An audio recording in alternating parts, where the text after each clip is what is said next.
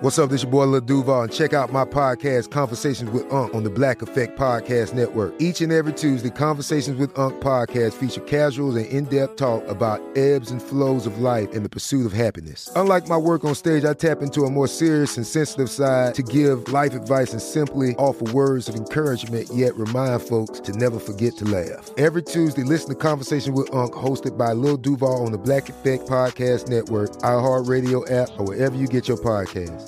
Presented by AT&T. Connecting changes everything. When you buy Kroger brand products, you feel like you're winning. That's because they offer proven quality at lower than low prices. In fact, we guarantee that you and your family will love how Kroger brand products taste, or you get your money back.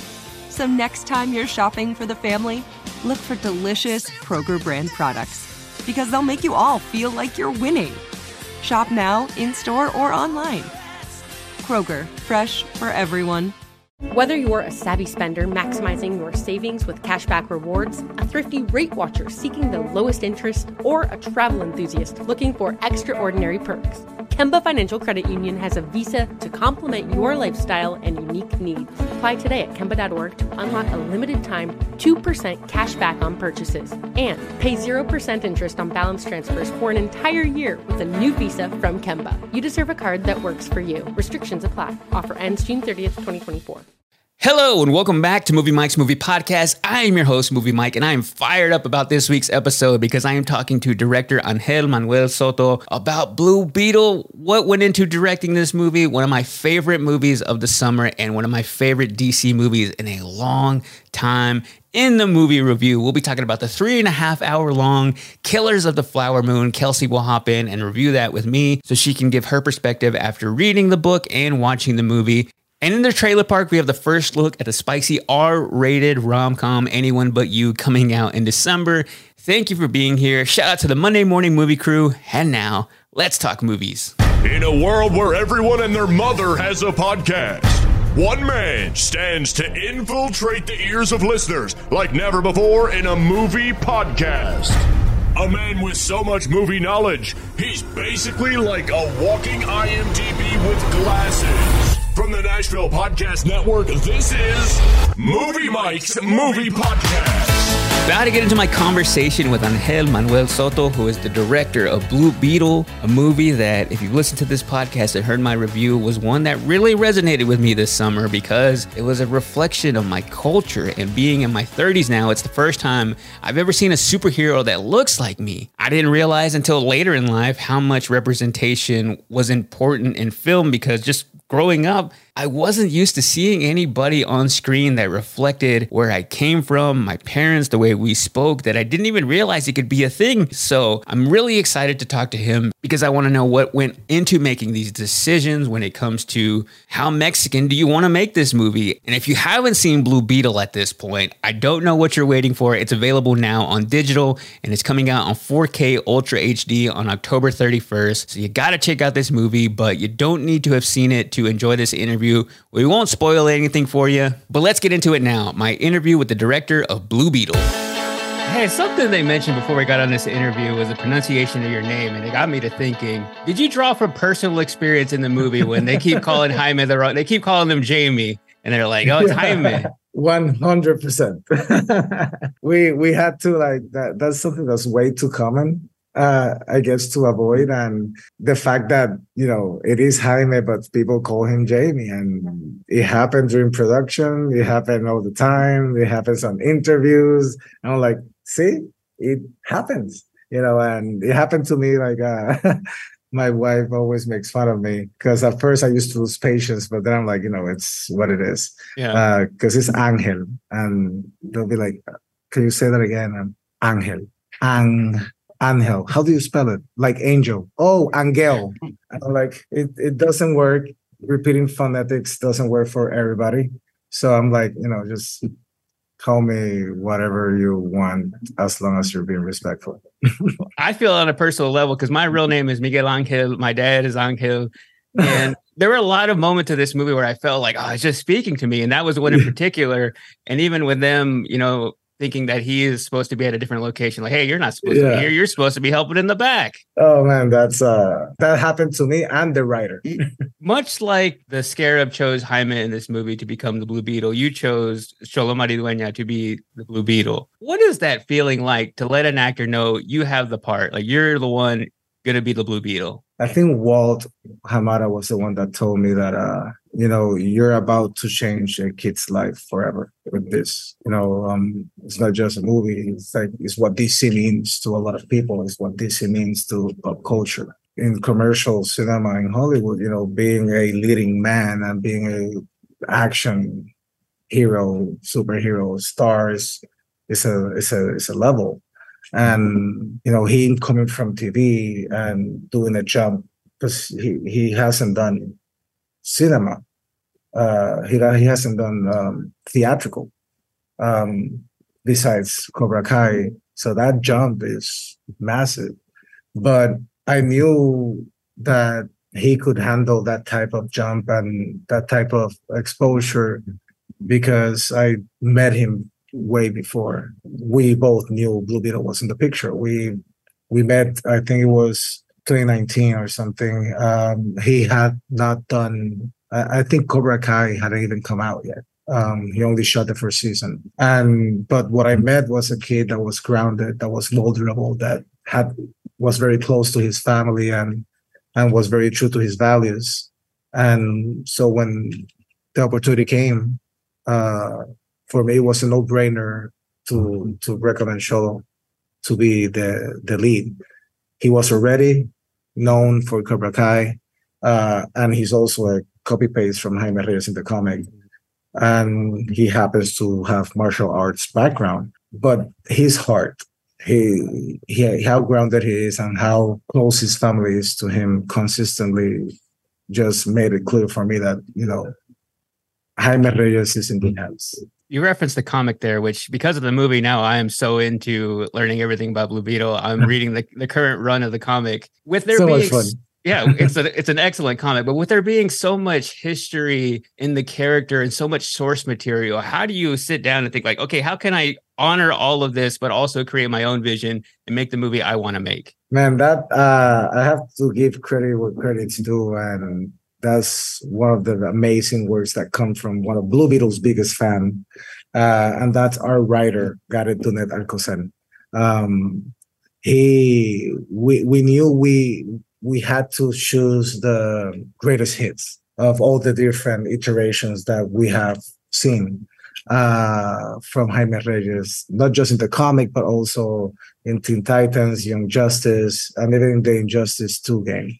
Like, how can we take the things that we like the most out of it and embody them into our own version of the cinematic universe, which doesn't have to be verbatim one version or the other.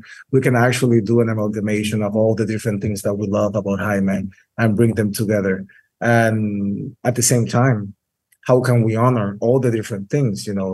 Carpax is part of it, but also Ted Cord is part of it, but also the Reach is part of it. So how can we keep this essence into it? And I think it's by showing love and respect to the source material. We really wanted to, how can we protect the things that work already from the comic and bring it into the cinematic universe and create our own lane with the information that we have, because that's the beauty for us. That was the beautiful part of it, is being able to pick and choose what resonated the most with us, while also leaving space for future films or sequels or whatever they want to do that we can also take from it, which I think that's one of the cool things that Graduation Day has done. Like, Palmera City was already in place, so we kind of incorporated Palmera City, who is in Graduation Day. We have Victoria Court, who is also in Graduation Day. And in our title sequence, we have all the different scarabs. And then in Graduation Day, you see all the other new scarabs that are coming in. So, it's an open canvas that I think is really fun to just think of the possibilities. This is the only movie that I've seen twice in theaters this year. I went to go see it first time in the summer, and I loved it so much that I wanted to take my mom to go see it. My mom, Oh, nice. she does not like superhero movies whatsoever. She grew up in Mexico, came here as a teenager, but she loves the movie. And one of the things that I found her grasping onto was the fact that you committed to using Spanish throughout the entire movie. Did that feel like a bit of a risk to you? No, no, because that's my life. That's our life. I don't see it as a risk. I don't know if the studio sees that as a risk. But when we were doing it, we had the blessing. I wanted to have more Spanish because the truth is, all those actors, especially like Alberto Reyes, Damián Alcázar, and Adriana Barraza, their main language is Spanish.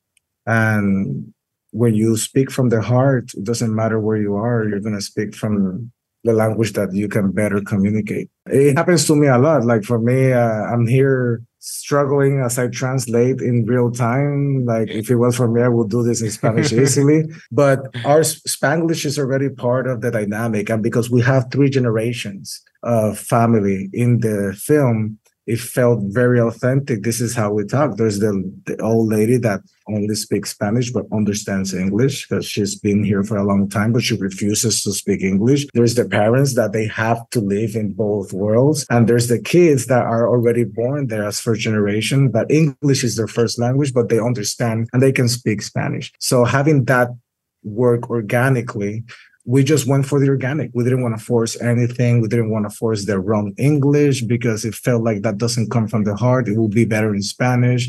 We didn't do the way Hollywood used to do it, which is like I say something in Spanish and then I right off the bat translate it in English for, the person that refuses to read subtitles.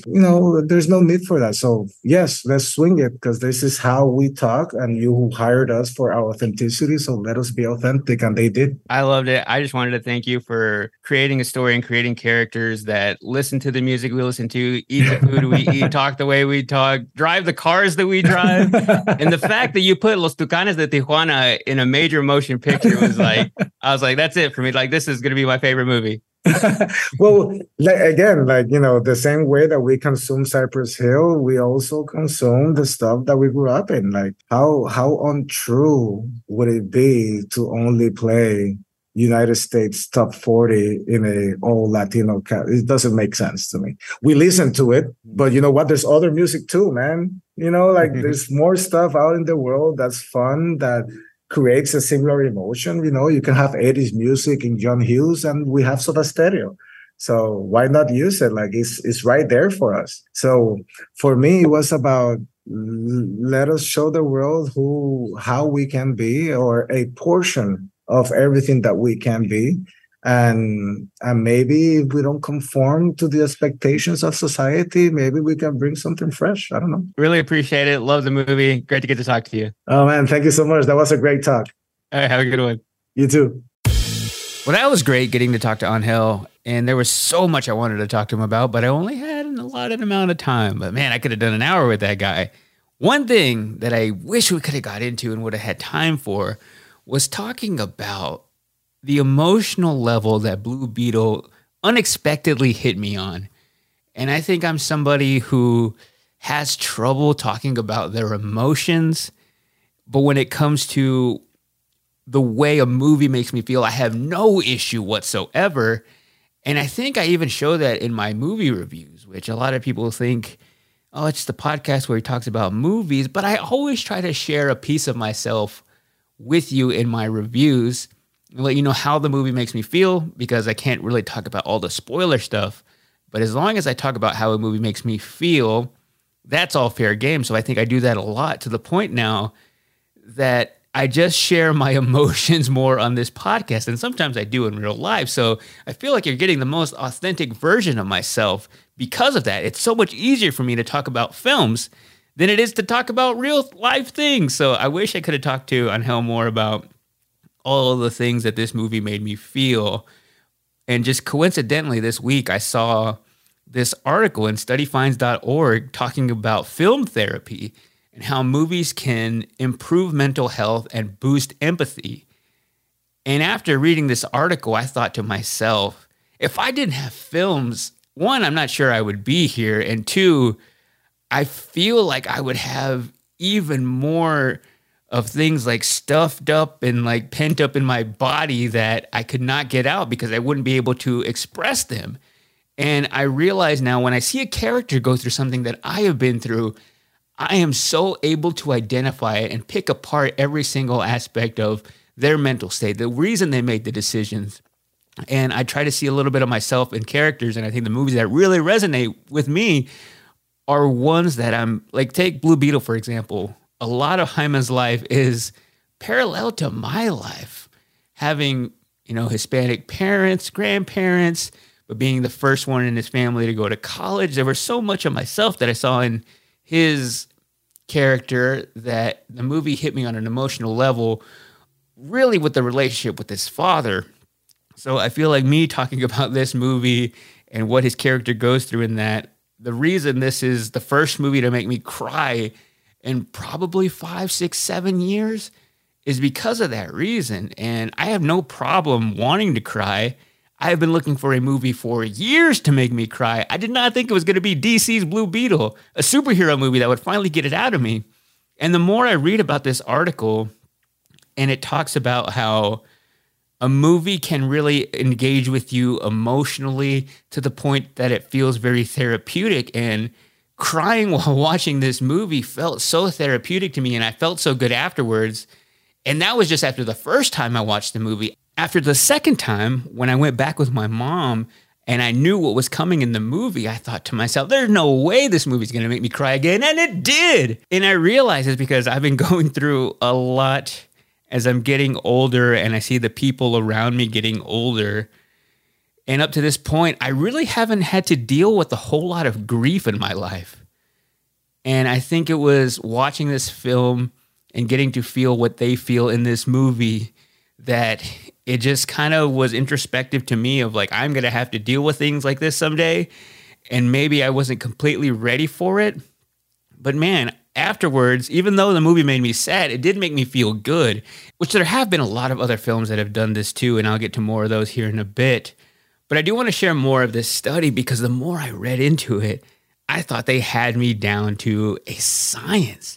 But the article went on to say that talking about movie characters can feel more comfortable than discussing issues directly, as it gives the person some emotional distance from what they're going through. Oh my gosh, you guys, that is me to a T. I come on here and talk about a review and talk about a character and all of the things that they felt and wanted. Oh, that is me. That line is exactly me. It also says that films can also help people learn life skills from how movie characters deal with their challenges. And I think this relates to me a lot because growing up, I love my parents, but they didn't really teach me everything I needed to know in life. And I'm talking very basic things. Like my parents never had the talk with me, the talk. To this day, 32 years old, I still don't know what happens with that stuff, with the talk stuff, because they didn't really know how to speak to me because they didn't have parents who spoke to them about those types of things.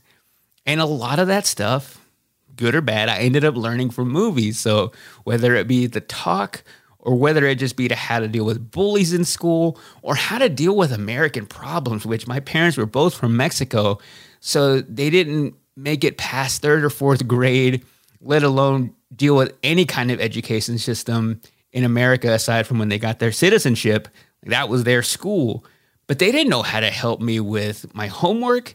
They didn't know how to help me with issues with other students or teachers or anything like that growing up. I learned so much of that from movies. So I feel like seeing characters go through challenges that I went through as a kid was so important to me. And I think a lot of that was Disney movies because a lot of Disney movies deal with, coincidentally, a lot of tragic things that from childhood, I just grasped onto these stories and grasped onto watching all these movies because they were my therapist, they were my teacher, and in some cases, they were parental figures to me because there were no rules when it came to what a movie could teach you.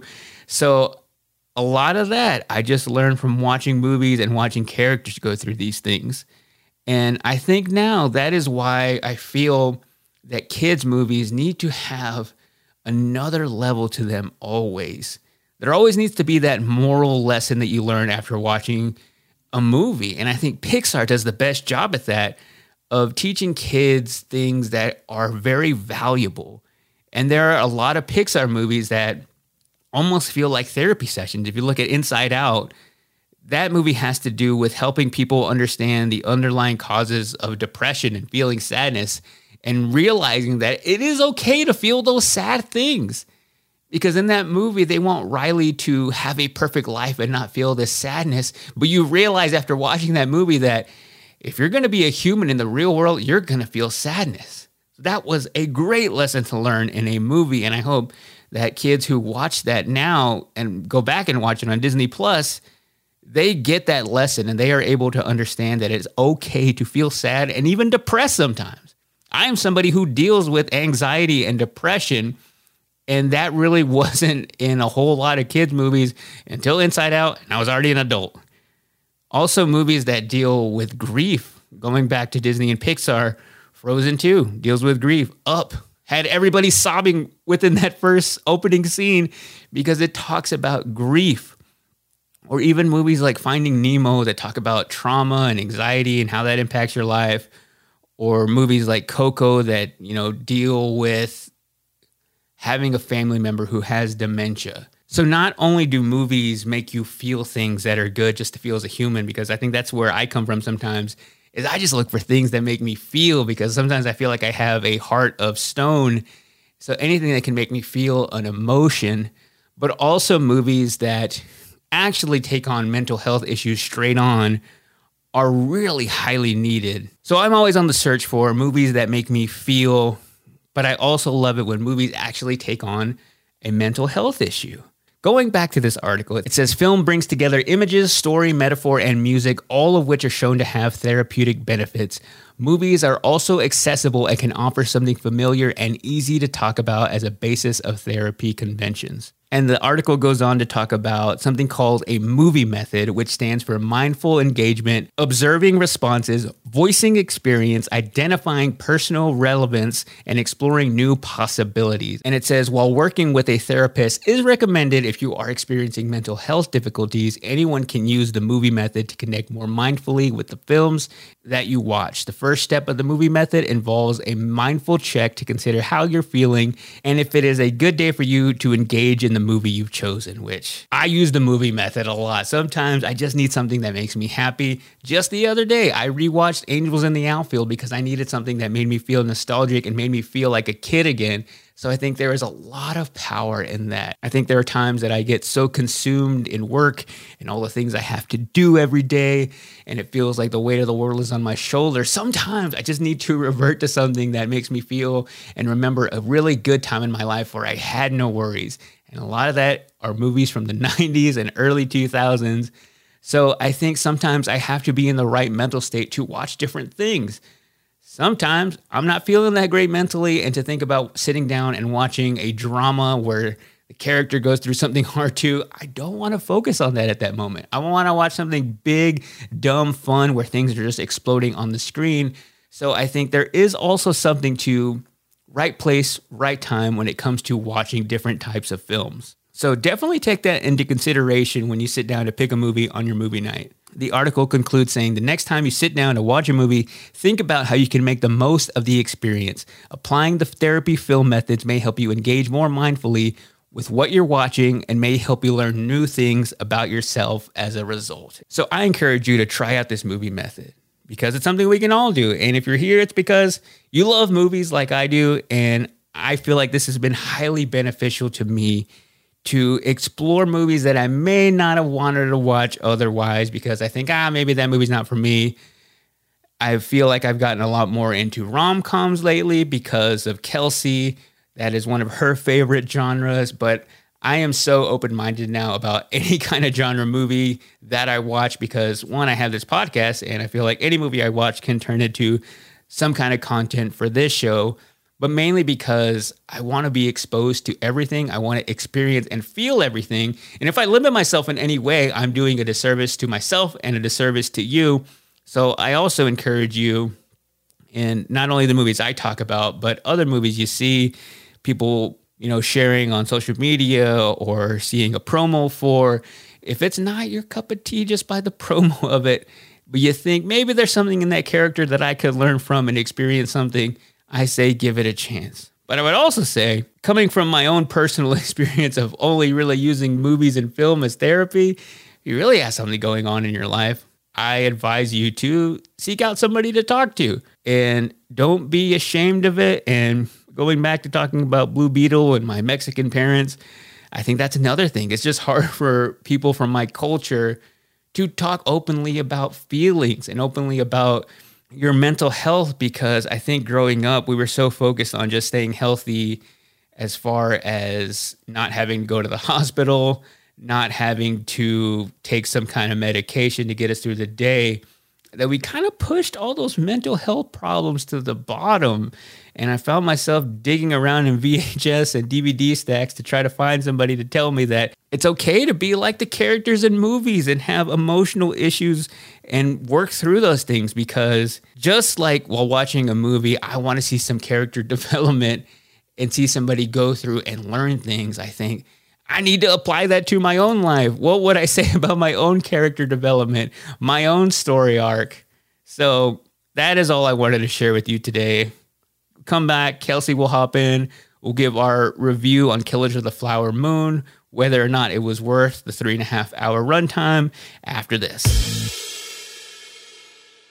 This is Amy Brown from 4 Things with Amy Brown. Today, healthier is happening at CVS Health in more ways than you've ever seen. It's wellness destinations for seniors, including select locations with Oak Street Health and CVS Pharmacy. It's doctors, nurses, pharmacists, and everyone in between offering quality care and support virtually, in person, and on the phone. It's in-home evaluations through Signify Health and meeting mental health needs through Aetna. And those are just a few of the ways that healthier is happening. To see more, visit cvshealth.com/healthier happens together. CVS Pharmacy, Oak Street Health, CVS Specialty, Signify Health, and Aetna are part of CVS Health. Eligibility and services vary by location and individual.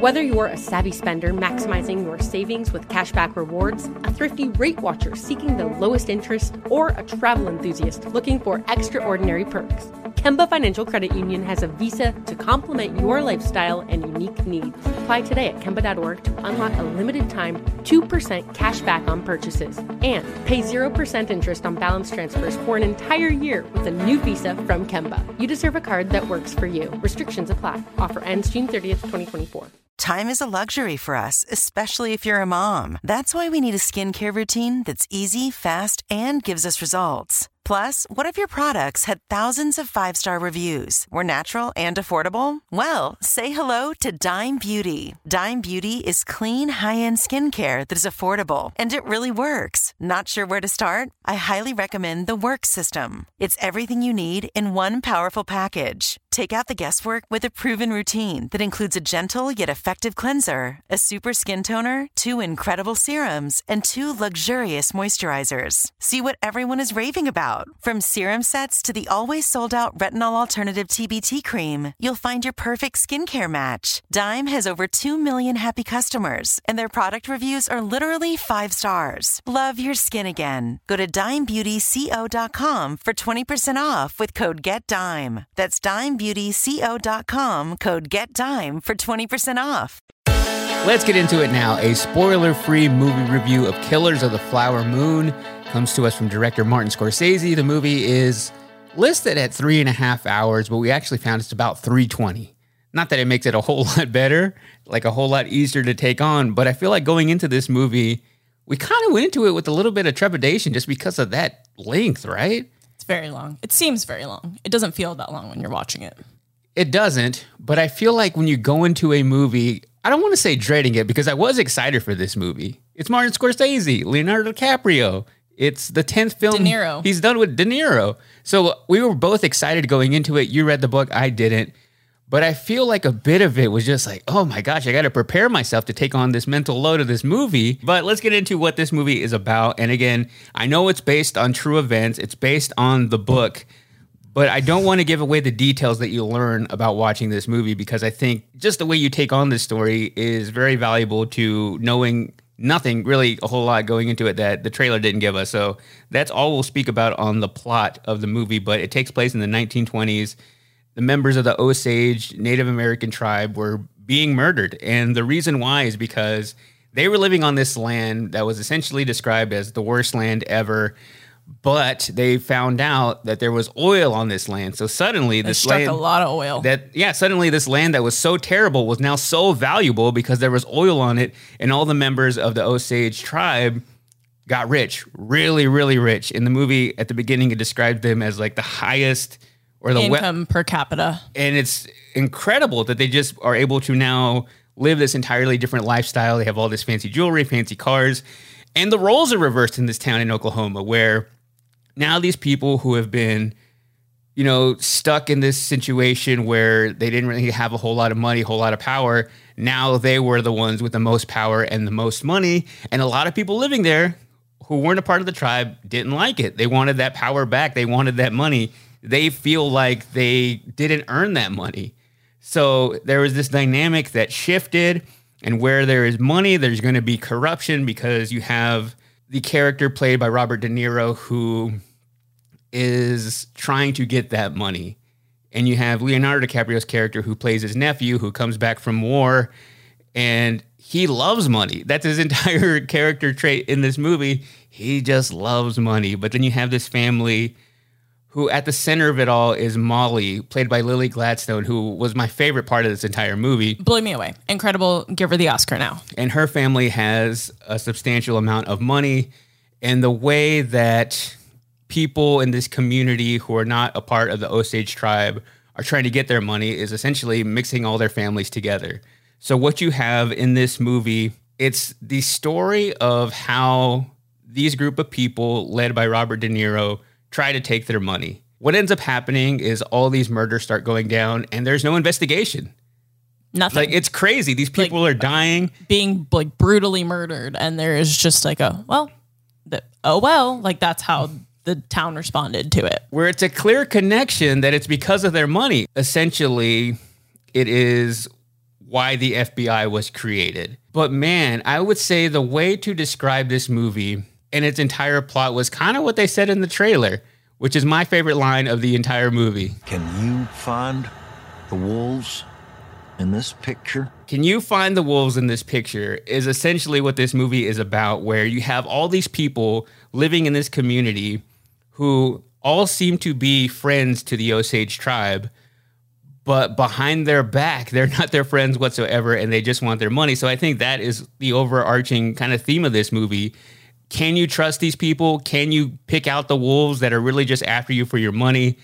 And I think I really love that part of the movie, of discovering the story I really didn't know a whole lot about and really becoming angry, because there's so many things that go wrong in this movie and there's so much exploitation that I found myself getting so angry about this, where you just want something to be done. How did you feel after reading the book and then seeing the film? Okay, without giving too much away, we will also do a spoiler. Oh yeah, we have to go spoiler, but we'll keep this part spoiler free. But as far as just the comparison in the two, without giving a whole lot away. Okay, I gave the book 4.5 stars when I reviewed it on my Goodreads, and I'll just go ahead and give my film review now. I would give it 4 stars. I deduct 0.5 star because the movie goes off course a little from the book, and that there's a pretty big plot line in the movie that you're introduced to, whereas in the book that unfolds slower and you don't know towards the end. The book also goes into a lot more detail about like the creation of the FBI, which I thought was really interesting, but I get that didn't really serve the plot of the movie. I think the book is it's hands down better because it's a lot more investigative rather than storytelling. Mm-hmm. But I thought the movie was great. I really loved the movie, but I'm glad that I read the book first. And I think you could still read the book after seeing the movie. I think things will unfold differently and you get a fuller picture of the story. But yeah, the book is told in 3 acts as well. The first, or I guess it's called like 3 books. Book 1 is the story of all the murders. Book 2 is creation of the FBI and the investigation unfolding. And then book 3 is David Gran talking about his research. And he actually, I think this is really cool. And if you're not watching this on video, sorry, this won't be interesting. But he has like an entire section in the back of like this many pages of all of the research that he did to write this book. A lot of research. I thought that was really interesting. I thought that the casting was really great in this movie. Oh, the casting was phenomenal. And the interesting casting I found was all the country artists who were in this movie. You had Sturgill Simpson. Jason Isbell. Who was a lot more prominent than I was expecting. Yeah, he was essentially throughout this entire film. I would say a second tier character. And then you had Randy Houser with this small cameo in this movie. But just to be able to say you're in a Scorsese movie, no matter how big or small of a part you have, I think is pretty cool. Jesse Plemons was phenomenal. He is one of those actors that I wouldn't have expected years ago when he was on Friday Night Lights to explode like he has, but he is so freaking good. I mean, he probably has a great agent getting him great role, but he is a great actor at the core of it. Great actor. But I feel like he has so many big roles in like movies that end up being Oscar nominated movies, which this one without a doubt will for sure go on to be. But the same guy from Game Night is also in Killers of the Flower Moon, also having very poignant lines. Listen, one of my favorite roles that he's done is the cop in Game Night. How could that be profitable for Frito-Lay? Yes, I love him in that movie. But I did think having the country artist cast in this movie, it was a nice touch because Scorsese and his casting director always try to have like that unique casting of like, why is this person in this movie? But it's interesting. And then Jack White. Oh yeah, Jack White. Which I had a theory. I was like, are any of them from Oklahoma? They're from 4 different states. That theory was just gone I think they were just trying to find some off-the-wall casting, and I think it works for the most part. I will say, like, you can kind of tell how they're not really actors. I felt it a little bit. I feel like... I didn't notice it that much. A little bit with Jason Isbell. No, probably more so with Sturgill Simpson, to be honest. Jason Isbell's character was also just supposed to be weird. He was a weird guy. And I don't want to explain why he's weird, but you'll watch it and you'll be like, that's a very odd character. I would say with Sturgill Simpson, I was very aware in some of his scenes that he was acting and not just being fully engulfed in that role. But I would say this movie sucks you in from the very beginning to the point that it hit about the hour and 15 mark and it went by so fast that I realized, like, okay, I'm not going to be bored in this movie. I also drink a lot of coffee, so I didn't want to doze off in this movie because of the length. But it does suck you in. And about at that hour and 15-minute mark, I literally made a note that I was giving this movie a 5 out of 5 because it was just going and going and going. And the cinematography in this movie is unmatched. I love the way that they actually filmed it in Oklahoma and you really feel like you're there. I think that is a big part of this movie. It just all really comes down to how this movie was framed and the direction. But also with things like the hair, makeup, and wardrobe, like to take somebody like Leonardo DiCaprio and make him look so different and really be able to elevate his character because he's a great actor. But the movie had just some unruly tension throughout the entire time. With every kill that happens, it's just like, I don't even know, kills, with every brutal murder, you just feel it. There's a few scenes I will say that are a little graphic. The whole thing is not graphic, but there are a few of the murders where you're just like, ugh. That's kind of Scorsese's trademark of having just a really cut and dry murder where it just comes out of nowhere, it just happens, and it's very matter of the fact, and it's just pretty unsettling too. There's one in particular that I will just say. So if you're a little like squeamish, just like when there's a murder, maybe just like look away for a second. Close your eyes. That to say, I love the movie. And afterwards, after sitting in the theater for almost 3.5 hours, I felt differently than that 5 out of 5 I was giving it earlier. And I think it's because at the end of this movie, I realized that Scorsese didn't do a whole lot different than he's done in the past, which I think great directors always reinvent themselves. Guy is 80 years old now. He's not going to reinvent himself. And I think the story that he had to tell here, and he even did that thing at the very beginning of the movie where he's like, I've been wanting to tell the story for whatever amount of time. I'm glad you're here in the theater. I thought he was going to do something a little bit different. And I thought the movie was going to have a little bit different of a tone, but it almost felt like the same formula that he did back in the day with Goodfellas. That same rise and fall, focusing on a couple of actors that aren't even members of the Osage tribe and telling their story of really just another crime epic that he's told before. I kind of wanted him to do something different. I wanted more of the Osage story. Which you get in there. The book. But I guess with having to make an epic that's 3.5 hours long, he had to tell it in a way and from a perspective that he could, reach that runtime. So, and also keep people engaged. Because I will say my one note about the book, the reason I only gave it a 4.5 instead of a 5 is that it's a very slow start. Mm-hmm. Very slow. Like to the point where I was like, am I going to want to finish this book? And then once you get towards the end of like part 1 in the book and on to part 2, it's like, okay, I can't put this down. But I will say I kind of see why like the creative direction went the way it did in the movie, because you have to keep people engaged, because if they're bored in the first 30 minutes, they're going to leave.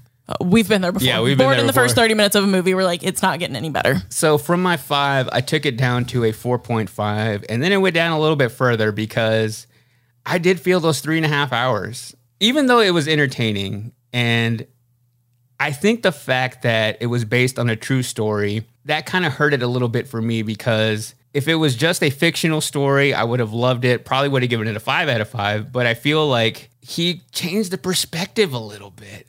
And it took a little bit away from the impactfulness, and he kind of missed out on some other elements of the story that I wish he would have drove home a little bit more.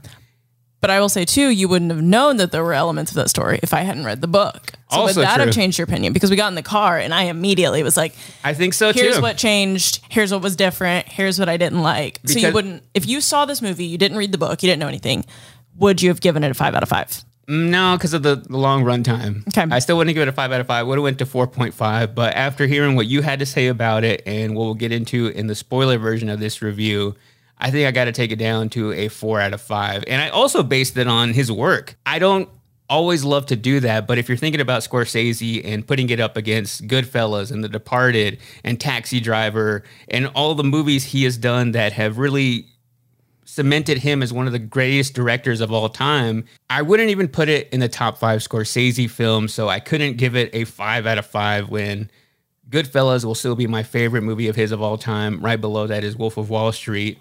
So it was close to getting there, but that 3.5 hours just really hurt my butt at the end of it. And I also think that hurts him in the long run too, because it made about $23 million opening weekend, which is decent. But I feel like having that long runtime is going to keep a lot of people away from even watching it in the first place. And even the fact that it's coming out on Apple in probably 45 days or so, I still think starting a movie that's 3.5 hours is going to keep a lot of people away from it too. But Oppenheimer's 3 hours. Yeah. And that didn't feel the hurt at the box office, I don't feel like. I feel like there's a big jump in something being 3 hours and 3.5. Mentally, I prepared myself that differently. under 3.5. I still think it's a factor here. Okay. At the end of the day, it's still a really good movie, and one I highly encourage you to see for yourself and make your own judgment. It's not a bad movie by any means. No, there's nothing wrong with it. I just think when you look at all the aspects of it, there's some things I would have liked to have been done differently. Agreed. And we'll talk about that in the spoiler review. We'll do that in the because spoiler. I have so much I want to say, but I can't. So to recap, you give it a 4. I also give it a 4.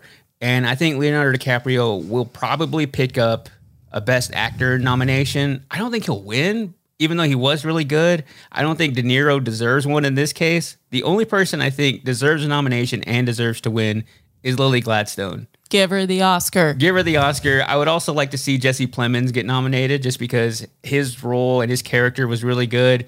And also that the fact that he just keeps putting out really good movies and really doing well with being kind of one of the quiet elite members of Hollywood. I was going to say quiet power couple. Jesse Plemons and Kirsten Dunst. That is a good one. A very quiet power couple. But come back later this week and we'll give you our full spoiler version and talk about all the juicy details. But that is our Killers of the Flower Moon review.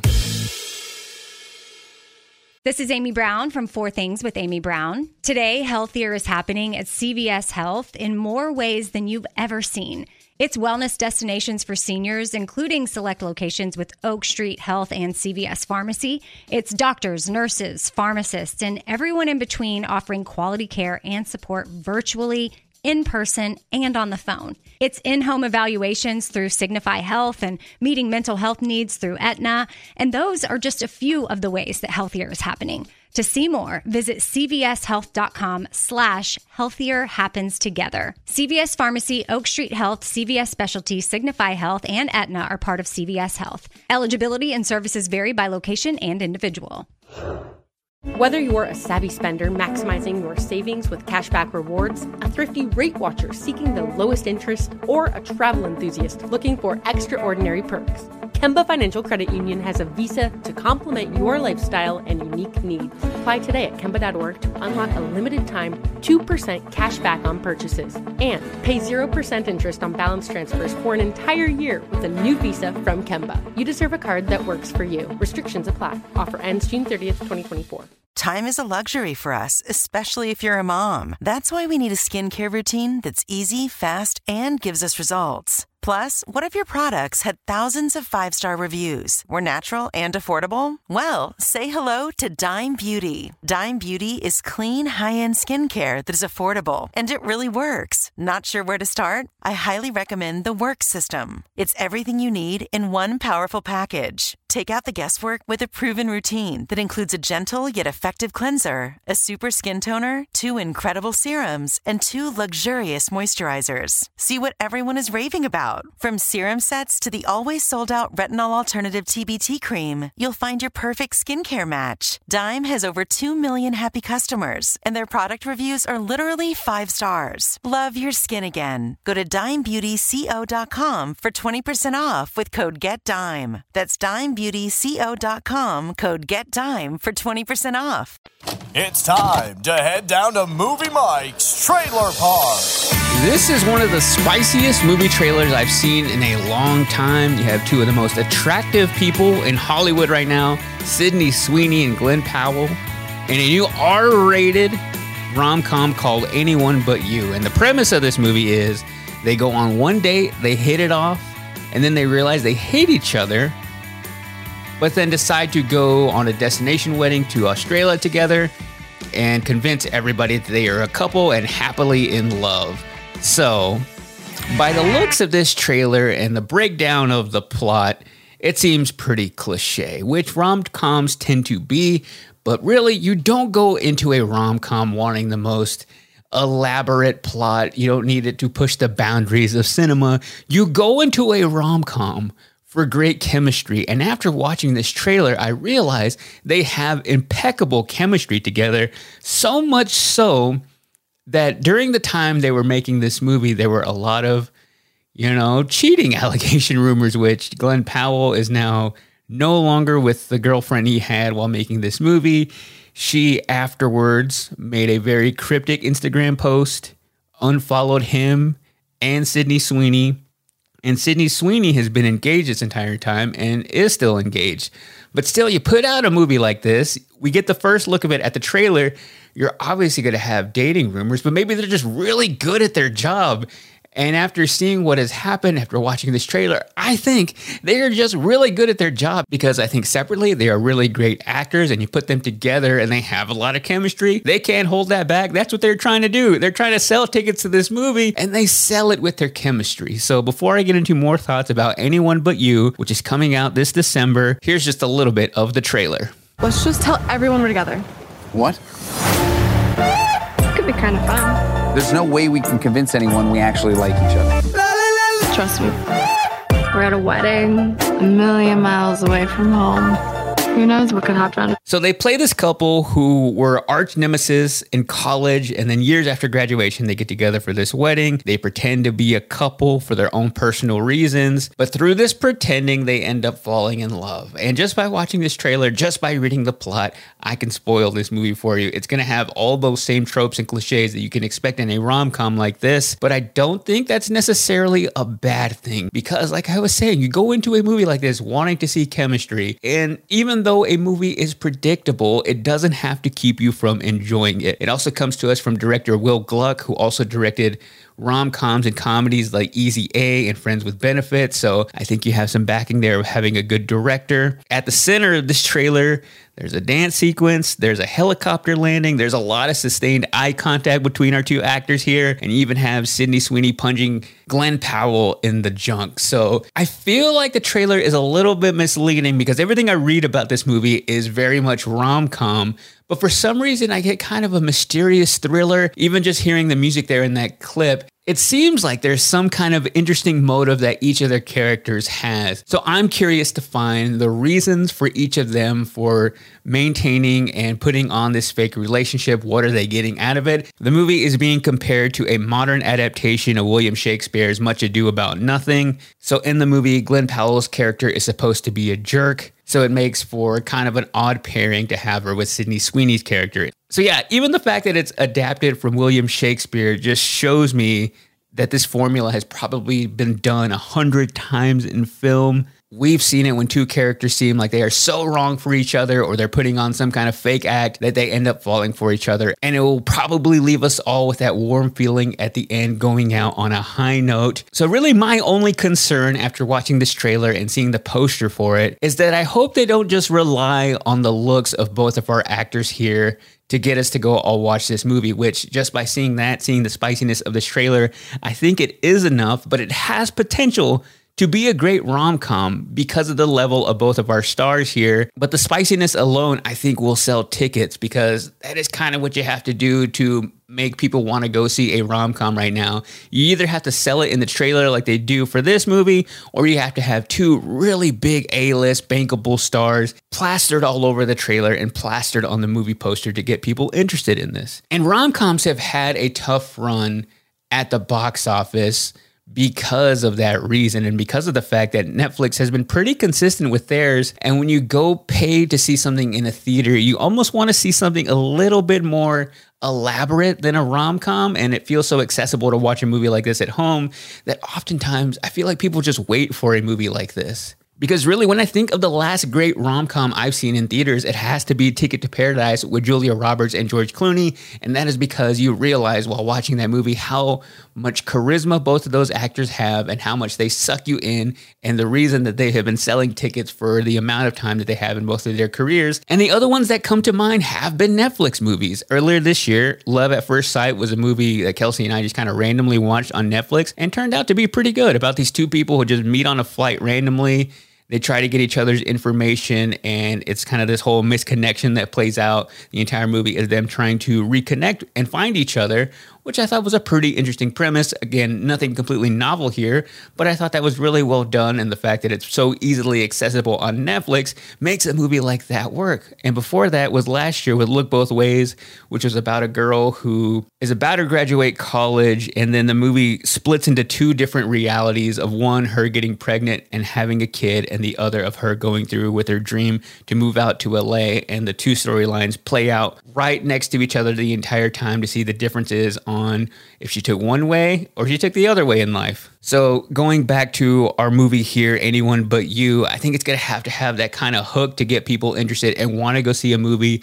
The timing is also interesting because this movie is coming out on December 22nd. So I almost feel like it's kind of counter programming here because you have some major movies that always come out in December. This year we have Wonka, Aquaman 2, Iron Claw, Ferrari. So it might be one of those movies for if you're not interested in any of those films, you end up going to watch this one around the holidays where we're all trying to find things to do with our families. So I think that is the factor it has going for it, and the fact that you have two really hot stars right now. So where would I put it on an excitement level?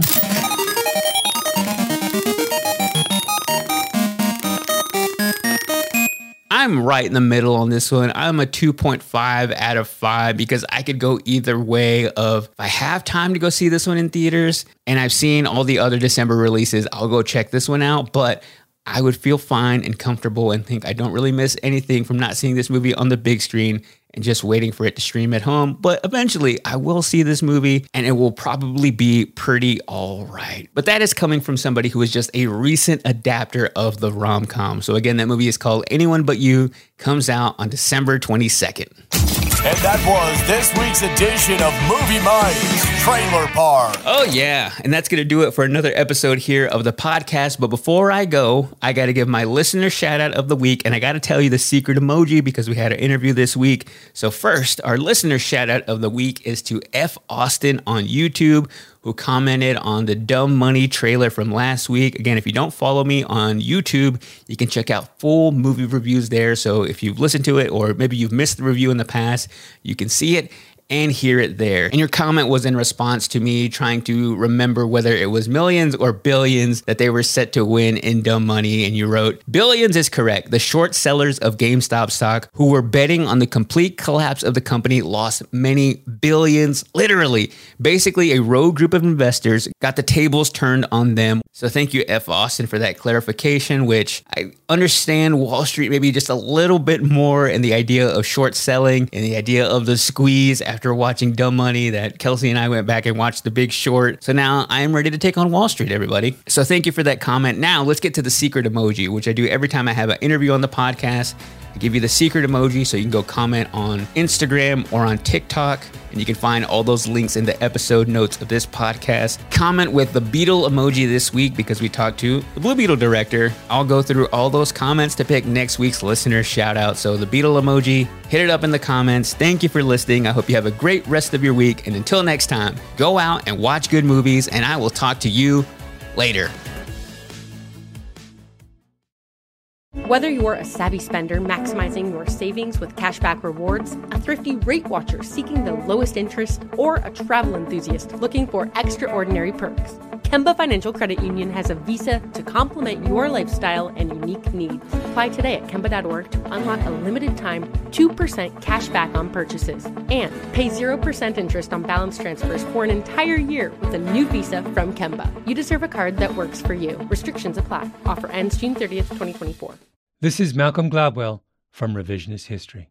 eBay Motors is here for the ride. With some elbow grease, fresh installs, and a whole lot of love, you transformed 100,000 miles and a body full of rust into a drive that's all your own. Brake kits, LED headlights, whatever you need, eBay Motors has it. And with eBay Guaranteed Fit, it's guaranteed to fit your ride the first time, every time, or your money back. Plus, at these prices, you're burning rubber, not cash. Keep your ride or die alive at ebaymotors.com. Eligible items only. Exclusions apply. Hey, guys. Back at the playground again, huh? Yep. You know what this playground could use? A wine country. Heck yeah. And some waves so we could go surfing. Oh, yeah. Ah, love that. A redwood forest would be cool. I'm in. Ah, ski slopes. Let's do it. Can a girl go shopping? Yeah, baby. Wait. Did we just invent California? Discover why California is the ultimate playground at visitcalifornia.com.